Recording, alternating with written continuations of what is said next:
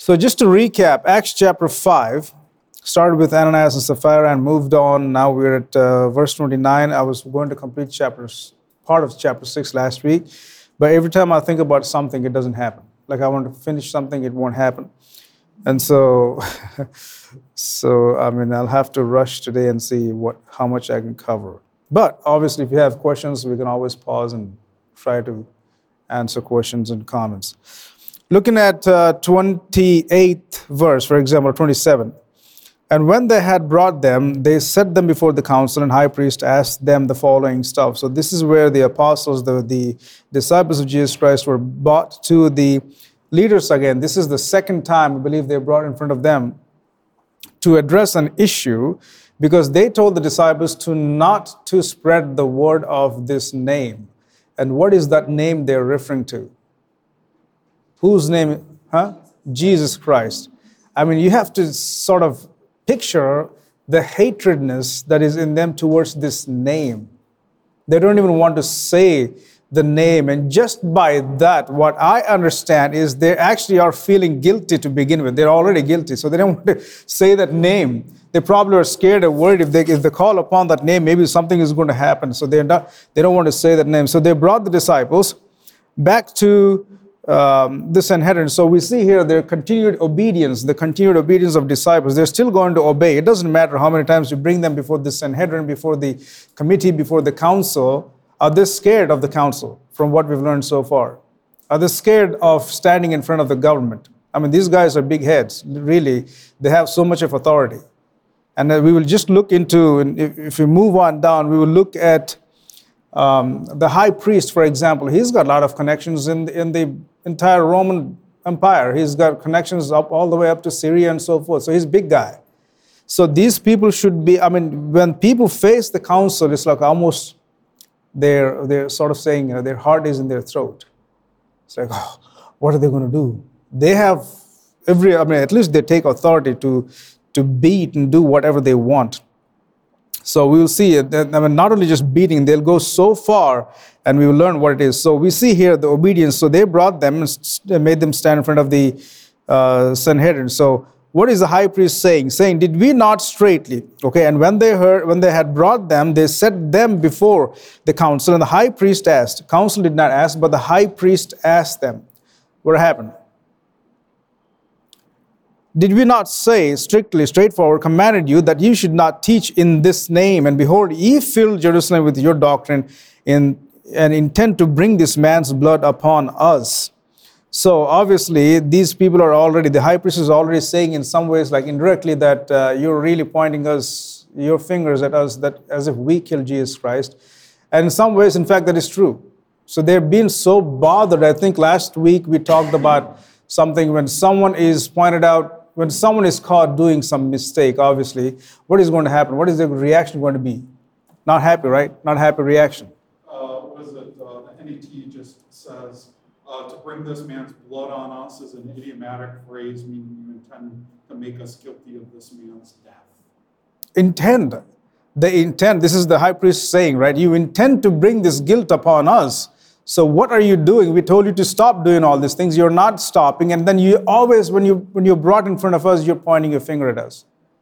Peter's constantly doing that. You put this man to death. You did this. You gave him up to the people of Jerusalem. You talked to Pilate and so forth. So he's accusing, as if from their perspective, it is Peter and the apostles who are accusing them. But in reality, I think personally, they're feeling the pressure because they have given Jesus to this Roman emperor. So obviously they're part of this whole thing. So did we not straightly command you that you should not teach in this name? And behold, you fill this Jerusalem. This is amazing how this priest is complaining now. You have filled is a perfect tense. You have filled Jerusalem with your doctrine and intend to bring this man's blood upon us. Then Peter and other apostles answered and said, we ought to obey God rather than men. That's what we're seeing, right? Then Peter and other apostles answered and said, we ought to obey God rather than man. So what happened in Saul's story? Anybody remember the conversation between Saul and Samuel? Saul was supposed to wait for Samuel, right? What was Saul's sin? If you read the life of Saul, the first king of Israel, you'd sort of feel bad in the first reading or second reading. I felt bad for Saul. I'm like, Lord, why? What did he do? I mean, it's just a small thing. I felt bad for Moses. After so long leading them all the way up till the promised land, Moses, go up and see, that's the land I'm going to give. Really, Lord, all these years I've handled these stiff-necked people. They want to kill me. They want to beat me. I did everything I can. You don't want me to step into the promised land? No, no, no, no, no. You're not going in there. You have not obeyed my word. Lord, it's just one time. I just slapped the rock just once. That is just one mistake. Moses, you're not going in. See the land. See the land that I'm giving to them. Lord, this is unfair. This is unfair. I mean, you know how strong I used to be, and you put these people on my shoulders. Now I'm just feeling like I'm done. I've been hit by a train. And now, after doing all this, you don't want me to enter into this promised land that I led these people unto here? Moses, your time's up. You're going to be gathered with your fathers. I mean, it's just amazing. Moses did not respond in any negative way. He just took God's word. You're not going in. You're done. Okay. One mistake I learned. I mean, obviously at the beginning, Moses gave all kinds of complaints like, wow, I can't speak, I stutter, this and that, and all kinds of excuses, but that is done away. And this time he did one thing. He felt the pressure. He asked God for help. God gave him help, but at the same time, God said, don't hit he didn't even say don't hit, speak the word, which is what? Basically, do not hit the rock. But Moses hit the rock. It's a mistake, and he's not stepping into the land. But God gave him the opportunity to see the land. So that is one mistake. With Saul, I mean, if you look at Saul's life, he came from lowly condition, family lifestyle. He was so committed at the beginning, right? Saul's life was just amazing at the beginning, and he was just amazed or surprised at Samuel making him a king. But then eventually, what entered into Saul's life? He is one of the handsome. He's the first king of Israel. Oh, and even then this is the whole thing with Saul. He was not appointed by God directly, yes or no? Who wanted a king for Israel? Who came to Samuel in chapter 8 and complained about wanting a king? People. Samuel, what's wrong with you all? Appoint as a king. What? Appoint you what? Appoint as king. And Samuel didn't even ask why you want a king. These people said, so that he could go and fight for us like those kings. So they want a king so he could go and fight for them. And then what was Samuel's response? Oh, he felt so horrible. He went to God. He asked God, what do you do? What did God say? Samuel, give what they want. They don't want me to be their king. What does that mean? What is that telling about God? Was God already their king? God, that tells me at least God is their king already. They don't want God to be their king, but they want some human being to be their king. So maybe God is just so difficult for them. Maybe they thought, we got to follow all these commandments all the way from Exodus unto Samuel book. I'm just giving you the time span. We have to follow all those commandments. He is just so difficult. I mean, if we sneeze wrongly, he's going to count it as wrong. So we have to sneeze rightly with God. So probably we don't want him to be on our side. So throw him aside, bring human king. And they brought in Saul. Obviously, God approved. Well, I would argue that, the whole book of Judges is all about the dethroning of God from that position of kingship. They were rebelling against him from the very beginning. But, Judges is all about that dethroning. And the whole process of that dethroning is what leads you to that moral nadir. Mm-hmm. Okay? This is, there are two possible ways to take the ending of Judges, that constant repetition of those phrases. This is what every man did what was right in his own eyes because there was no king in Israel. Right. There are two ways to take this. One, this is an apologetic for the beginning of the monarchy. Or number two, this is what happens when God is not king. Mm-hmm. Everybody did right in his own eyes. So whatever was right, they did it. And by the end of book of Judges, you see moral decline in Israel. It's horrible. You compare, we don't have the evidence of how exactly people lived in Sodom and Gomorrah, but then you compare these two, there's no morality in their lives anymore. By the end of Judges, it's just like, Lord, why did you not wipe these people again the second time? after Noah's incident, because that's the state of their morality. It declined so rapidly, so downward. I mean, God was just so exhausted, I would say, because every single time they need help, they need God. Oh, help me, we're just dying, we're struggling, Lord. And this is the example of compassion. Oh, no, my children, my sons, my daughters, no, you cannot struggle. I'm going to raise up a judge. You go. Samson, go. Jephthah, go. He's sending and sending and sending. Then there is peace for some more years, and after that they commit sin again, and they're just living their own life. I mean, that book of Judges is also a prime example for God's patience. I mean, the heavens, the universe is obeying God, but here is some group of people disobeying the Creator. Isn't that amazing? I mean, that's why God was so particular about obedience. In the book of Deuteronomy, I think majority of the book of Deuteronomy is about obeying God. If you obey God, I'm going to bless you. If you don't obey me, you're going to receive curses. That is as simple as can be. God was so simple in the book of Deuteronomy, but these people still disobeyed God over and over and over and over again. And then throughout the book of prophets, you can learn how God sort of, I'm not saying literally, but sort of wept for his people. He was not able to do what he really wants to do, but they're forcing him to punish these people of Israel. You see that? They're forcing God to give them this punishment. They're forced God to raise up an army to teach them a lesson of Assyria and Babylon, Persia, all these kind of nations. They forced God's hand so that these other enemies could come and wipe out the nation of Israel from the face of earth, sort of basically saying, cleaned. Judah was clean. I mean, they faced deportations. All that is because of their disobedience. God requires his people to obey. God required this Saul to obey a simple thing. He did not obey. So what happened? Curse. Samuel said, what is it Samuel said? It is better to obey than to offer what? Well, this is like the issue with Balaam and Balak. Balaam tells Balak, he says, listen, God's not going to curse these people because they're blessed. But if you can get them to disobey and to commit idolatry, then God will be forced to destroy them himself. Mm-hmm. And Balaam, that's an interesting story. The prophet Balaam, when Balaam was slapped, don't you dare go curse these people by God himself. It's just an interesting story. But yeah, I mean, you get to get these people to curse God. And these people can curse, can disobey God. So simply. It doesn't matter how much God has done for them, they disobey. I mean, the prime example is in the book of Joshua, for example, where Rahab, a prostitute, saved the lives of these Israelites who she didn't have any business to do that, but she did. Whereas Achan, part of this Israel's family, committed sin. You see? I mean, we can go into the Old Testament. Oh, Lord, help me. Maybe I need to pause here from the Old Testament for a second. But going back to Saul really quick, Samuel told Saul that is wrong. Obedience is better than sacrifices. These people are not sacrificing anything here. What we see from the disciples' life is they're obeying God. So Peter said, we would rather obey God than to obey you. So the disciples had an encounter here with the angel of the Lord. They're obeying the commandment of to continuously proclaim the name of Jesus. Obviously, we learned that angel of the Lord came and told these disciples to do what?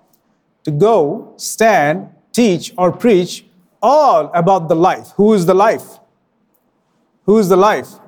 Jesus is the life. So go teach about all, not just one thing, every single thing about him. And these disciples are doing just that. And then the high priest and the committee had some headache with them. So, we told you to stop doing all that. And then they brought them.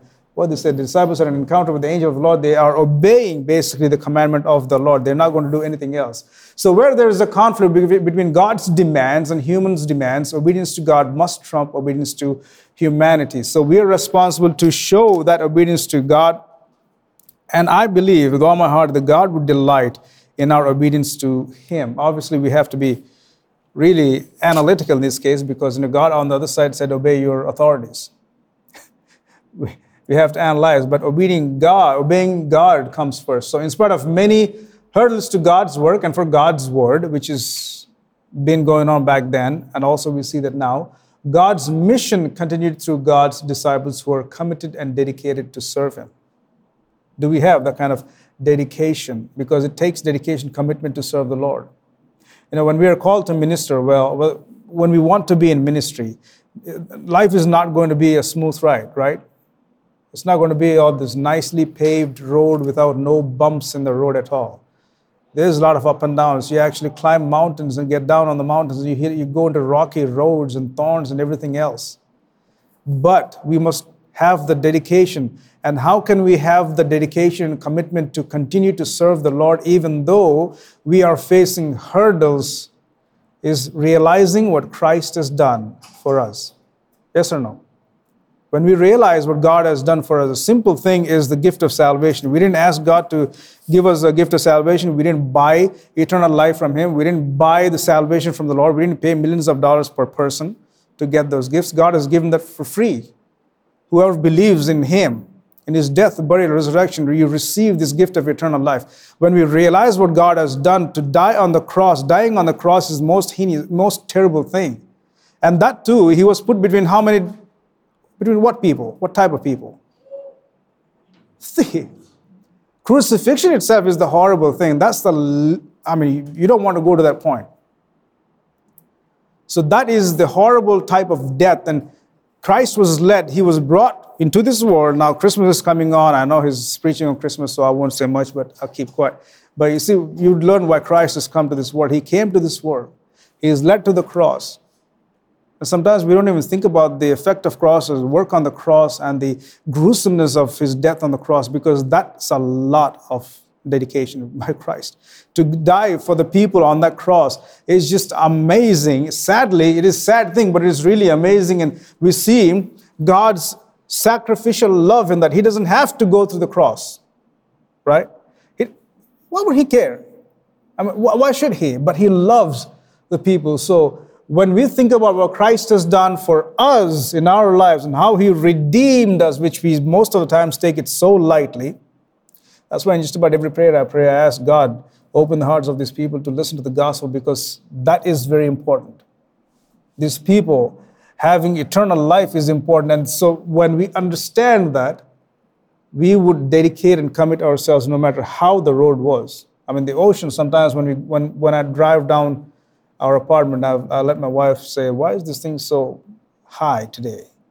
I don't know if it's really high or not, but it looks like it's high. Sometimes it's like low, sometimes it's blue, sometimes it's white. I've told her something's wrong with this thing. And way down where they park the ships, I wish I could go there, but I don't know how. Because I just want to run. I'm just kidding. I have my little old fun things. Way down there, I see some waves coming in. So I was like, maybe the sea is a little bit angry today. We don't know. Especially when the moon is closed, there's going to be high tides. So, it's not always bumpy, right? I've seen videos of ships going in the ocean where there's storm, that's a whole different thing. I get really scared of how the ships go down. I'm like, oh, you're about to break into pieces. No, they won't. They come back up again, they fall. I couldn't believe in the ocean, when there's storm, there's almost like 20 foot, 30 feet drop in the water and then up again. And they say there's U.S. nuclear, Yeah, I was just amazing. Those big freighters and tankers can just do that without. They go up and go down. And I saw the videos of the nuclear warships. They said this is a city on the ocean. They don't blink. I'm like, no, I don't want to be on it when there is that kind of storm. No, thank you. Because everything is sliding down, going this way. But it's amazing, this our road that is in front of us is not always smooth. It's so bumpy. That is where we need the dedication. How can we get the dedication and commitment when our focus is on Christ, what He's done? And I said this in my evangelism class as well. I don't know if a lot of people would, when they see Christ face to face, they probably say, oh, is that you are Christ? I thought you were one of those who's got this 17 packs and built muscle and you're handsome looking one of, you look terrible, Jesus. If I knew you were like this, I wouldn't want to be in your party. I wonder how many of people would just reject God at that time. Because Isaiah says that, right, this Son of Man, this servant, is not one of these world's handsome people. Who were two people in the Old Testament that were described as handsome looking? One is the first king of Israel, Saul. He's tall. Saul's tall and handsome, right? Some people go all the way into explanation. Oh, he's probably one of those, he's got this Nephilim genes, and he's so tall, so big. That's just speculation. Well, who's the other one? David's son. Absalom, who cried so out loud when Absalom was killed? David. Absalom was told he's the most handsome on the earth. So there were so many following, but when it comes to Jesus Christ, the prophet Isaiah, 700 plus years ago, he explained, this Jesus is going to be really, you probably won't even recognize if he's standing right in the midst of you. Who knows if he's got big belly or short face and maybe short. If he's a Jewish guy, I mean, his expectation is probably 5 feet some high of things like that. But I wonder how many people, when they see Jesus, they're going to be like heartbroken. Oh no, I thought our leader is going to be the most attractive leader on the planet. But these disciples did not commit because of the personality, outward appearance of Jesus Christ, but what he has done on the cross for the sake of these disciples. They were dedicated, and Peter said, no way we'll listen to you. What are you going to do? You're going to bring some harm to us? Go on. We will not stop teaching or preaching. And that's what these disciples said. So moving on here, verse 35. Wait a second, I think I missed something. Yeah, the continued defense of Peter. This is another time Peter was defending himself. So the God of our fathers raised up Jesus, whom he slew and hang on a tree. Him hath God exalted with his right hand to be a prince and a savior, to give repentance to Israel and to forgiveness of sins. And Jesus, when he forgives sins, for example, of this lady in a parable, this lady comes to the Pharisee where Jesus was having a meal or supposed to have a meal.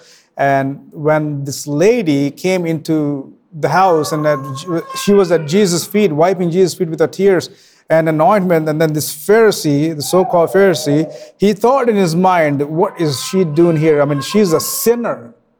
How can she come? I mean, Jesus was known for meeting with sinners. For example, Zacchaeus. What happened to Zacchaeus? Come down, Zacchaeus. Pharisees, the so-called teachers of the time, they did not like Jesus mingling with these sinners because these are sinners. So here Peter is saying, the God of our fathers raised up Jesus, whom he slew and hanged on a tree. Him hath God exalted with his right hand to be a prince and a savior, to give repentance to Israel and forgiveness of sins. We can go into those two last phrases in details, but obviously Christ came to save who? Israel? He came to save Israel, right, to begin with, but then what happened? They rejected him, yes? So God then extended his grace towards who? Thank the Lord he did that. If not, we wouldn't be in the plan of God, in the picture of God. So Peter continues with defense. So notice what Peter said here. The God of our fathers has raised up Jesus. This Jesus is not simply a historical figure in the past, or that his death was a historical event in the past. The death of Jesus is an event of salvation in which God has promised that hope. In history past, God has promised that hope, that is Jesus Christ. So his death is not some sort of historical thing. And for some skeptics, it is not even a historical thing. Probably there's no Jesus, there's no Christmas. I was writing a little article about December 25th. It's not going to be a whole lot bigger article, but is December 25th the Christmas day really, or stolen from some pagan day? There's critiques all over the world who just say Christians robbed this from a pagan source celebration, whatnot, and so forth. So, I mean, my question is, does it really matter? No. What matters is Christ came to this world. Whether it's 25th or 26th, it doesn't matter. Maybe the more you hear me, the more things of it doesn't matter comes out. So, more than likely he was born April 6th. April 6th was one date. March 25th was another date. He was born more likely in the springish time, considering some of the facts we know about that. Definitely probably not in December. Some say it's winter. Oh, the disciples, I mean, wintertime is so impossible because you can't shepherd the flock during winter in Jerusalem or the hills of... I mean, Jesus came to this world. That's what matters. And I'm not going to sit down and cry about dates and times and all that kind of stuff, because God gave the important elements that we need to know. If date is so important, he would have said, in the era of Darius, the king of Persia, so forth, and you read the book of Haggai, for example, it opens up with a date. I mean, there are at least 2 or 3 times of dates that Haggai gives. So it's so important. God would have given that date so specifically. I brought my son into this world on this day and this time of the year and so forth. It would have been very clear, but it wasn't clear. But then why would scholars beat their head to walls trying to figure out when for me, that's like, listen, Jesus Christ came to this world. Praise the Lord. He came. That's the most important thing. He died for the sins of this world. That's the most important thing. He gave me salvation. That is important. What is the date and timing? Is it PM or AM? Doesn't matter to me. And I don't really care. I mean, I'm not being arrogant, but I don't really care because it doesn't affect my salvation what day, if I believe it's December 25th or 25th and half. Am I making sense? So again, I'm writing a small thing on it, but maybe one day I'm not yet ready to get attacked. So just kidding. If I put it online, say, oh, everybody will write against you. So here, Peter was saying that this is not a historical figure of the past, or Jesus' death was not a historical event in the past. The death of Jesus is an event of salvation. Because of his death, burial, resurrection, there is salvation. Some people believe if Jesus was real, okay, then his death was real, okay, probably it was real, but he never rose up again. But Jesus was the resurrection, right? What did he say to Martha when he was calling out Lazarus before calling out Lazarus from the tomb? What did he say to Martha? Do you believe? 4 words. Do you believe? He is the resurrection. He is life. I mean, that's what he's saying. He's source. He is, where is this? He's Prince and Savior. Right before this verse, we learned in the previous chapter that Jesus was the source of life. He is the Prince of life. He is the life. He is eternal life. And one of my favorite verses, John 17:3. If you read John 17:3, it says, the wish there in that verse is to know God, and knowing God and Jesus Christ is eternal life. So in that case, who is eternal life? Knowing Jesus Christ is eternal life. For us, knowing Jesus is eternal life. Jesus himself said in John 14:6, he is the way, the truth, and what? He's not simply life, he's eternal life. Who breathed into the nostril of humanity, into the dust figure in Genesis chapter 2? The one who did that? Jesus. How do I know it? Jesus who breathed life into the nostrils of the clay thing or dirt thing. Colossians 1:15-16. He was in him, and by him all things were created. Again, who was the Elohim in Genesis chapter 1? Jesus. Who was Yahweh in Genesis chapter 2? Who was the Redeemer of Israel from the land of Egypt? Who brought in the plagues, the 10 plagues? Who was the destroyer? Jesus is not always a soft person. Oh, I'm just so compassionate. You're crying, I'm going to save you. He's not always that. Who's the destroyer in the Old Testament? Christ. He's going to destroy his enemy. Even when you read the Gospels, the things that Jesus says, if you don't believe that I am he, you will die in your sins. How many I ams in Gospel of John? Anybody recall? How many I am statements? 7? 8? There are I am statements in the Gospel of John. Before Abraham was, how can you be before Abraham? Jesus, are you kidding? You're probably 40-some years right now, and you're not even 40. You're not even 50 years old. The people say, how can you be before Abraham? But Jesus was before Abraham. Jesus was before a lot of things. There's not one thing that is done without Jesus. I mean, God has given this whole thing, and for his Son is so special, and that special Son, the heaven's beloved, came to this world to give his life. I mean, what should that mean? Right?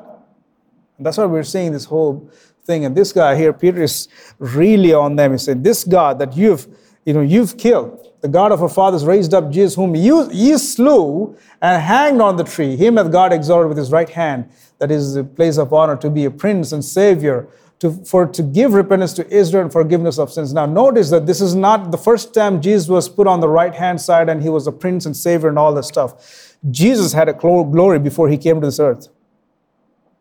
In his prayer, he says, Father, glorify me as I have been glorified before. He was glorified being altogether even before he came to this earth. So what else is going on here? Let's look at Luke 3:11, where Peter talks about 3:13. The God of Abraham and of Isaac and of Jacob, the God of our fathers, hath glorified his Son Jesus, whom he delivered. Second time. In the previous verse, we learned they slew him. Here he delivered up and denied him in the presence of Pilate when he was determined to let him go. Hey, you are, after all, responsible for his death. So Peter, in some ways, is saying that you killed Jesus, and then you continue to stop his work now. You killed him, all you people, the fancy Sanhedrin. You killed Jesus, and now you're telling us to stop his work. Right? That's what they're doing. They're trying to stop. They killed Jesus. Now they don't want this word to go out. And the high priest was so furious, or at least not happy. He said, look what you did. Entire Jerusalem was following your doctrine. They're believing in your teachings. We're losing the power. We're losing everything. We don't want that to happen. So Peter, in some sense, is saying, you kill Jesus, then you continue to stop his work. But this very Jesus is the promised one. We can't let this go. We can't stop because he is the Messiah. What was Peter's response when Jesus asked Peter, what do you think of me? What was Peter's response? You're the Messiah. And Jesus says, what after that? Keep it a secret. Don't let this go out. And from that moment on, it is really interesting when Peter revealed that, obviously it's given to Peter to see who Jesus was. When Peter revealed that he is the Messiah, Jesus said, don't talk about this anywhere else. But from that moment on, Jesus looked towards Jerusalem. Why? It's time. The clock is ticking. It's time. Behind that smiley face of Jesus in Matthew 21, the triumphal entry, there's so much sorrow. Do you picture that? Jesus was on this little donkey. People were screaming, Hosanna, Hosanna to the Son of David. They're just so singing and so happy. People in the front, people in the back, and it's just such a huge celebration. And some people are even bothered to the point asking, who's this guy? And some said, this is the prophet from Nazareth. At least they recognized him as prophet. But behind this, there's so much pain in Jesus because he's looking at all these people. And you can sense that pain when he goes to the temple. He did what in the temple? He threw everything off on the tables and everything. You turn my father's, this house is supposed to be a prayer house, but you turn it to the den of bandits and thugs. And then Jesus curses Jerusalem, right? He curses the tree. It gets withered. In 70 AD, what happened? There's destruction. So there's so many things, but Jesus set his eye on Jerusalem because he's supposed to go there to give his life. So what is the proof that they killed? We should look at verse 30. Whom he slew and hanged on the tree. So Jesus Christ was killed by these people. So what did God do to Jesus based on 531? He exalted Christ on his right hand, place of honor as leader and savior. And what is the purpose of it? That he might give to Israel repentance and forgiveness of sin. Who can repent? People.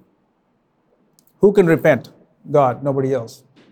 So Jesus is Israel's prince who is co-equal with God, shares God's authority, and is the one who initiated restoration of the kingdom, who alone can offer eternal life because he is eternal life.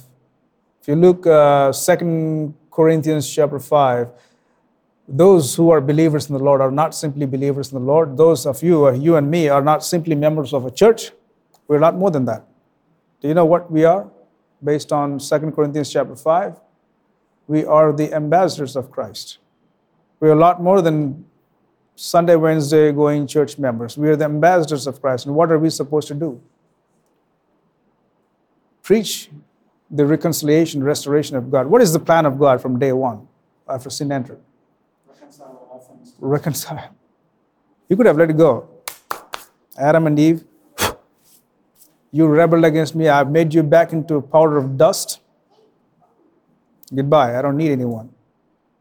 I can rule on my own from anywhere and do anything. That's not what God did. He was compassionate. His kindness was shown in Garden of Eden where he clothed them. That's exactly what the serpent wanted. The serpent wanted God to destroy them and kill them for the rebellion. And that's what he was planning on. Because in 2:17, God had said, the day in which you eat this, you shall certainly die. Mm-hmm. So he was expecting them to really die. So die. But God did what? I got another plan. You go out, you're going to work a little harder, but I'm going to keep my eye on you. I mean, even that is also God keeping an eye on Adam and Eve and his family and everybody else from that point, right? I mean, I'm not going to leave you. I'm going to watch you. So that's evidence is like when Cain killed Abel, what did God do? Your brother's blood cried out unto me. Meaning he was watching, he was listening, everything. He never gave up on humanity. That is the compassion of God. Even here we see that God sent Christ to save the people from eternal damnation. He initiated restoration of kingdom, who alone can offer eternal life, because Christ is that eternal life. Jesus is the Savior. He secures lives before God. Jesus saves. Nobody else can save. That is what we all need to be sharing and preaching, that Jesus saves because he is able to save, and he is the only one who is capable to save. And we also looked at this slide. God offers by Eckhart, your classmate, is the one who took class with you? Yeah. So God offers. He's got the big 2-volume, his PhD dissertation was the big 2 volumes, the early Christian mission. I guess he wrote it like this big monstrous thing in 18 months. He wrote a commentary on Acts. Yeah, there's a commentary on Acts.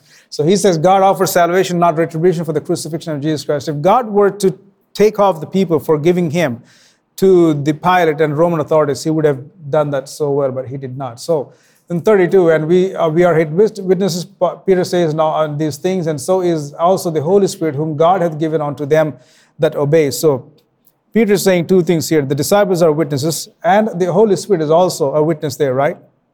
Lastly, in the verse, we also see the Holy Spirit is with them that obey God. What about those who doesn't obey God? Something to think. Holy Spirit is with them that obey God. But who's going to be obedient to God? Those who are truly believers of God, right? If I'm not true believing Christian, I wouldn't really obey God in everything.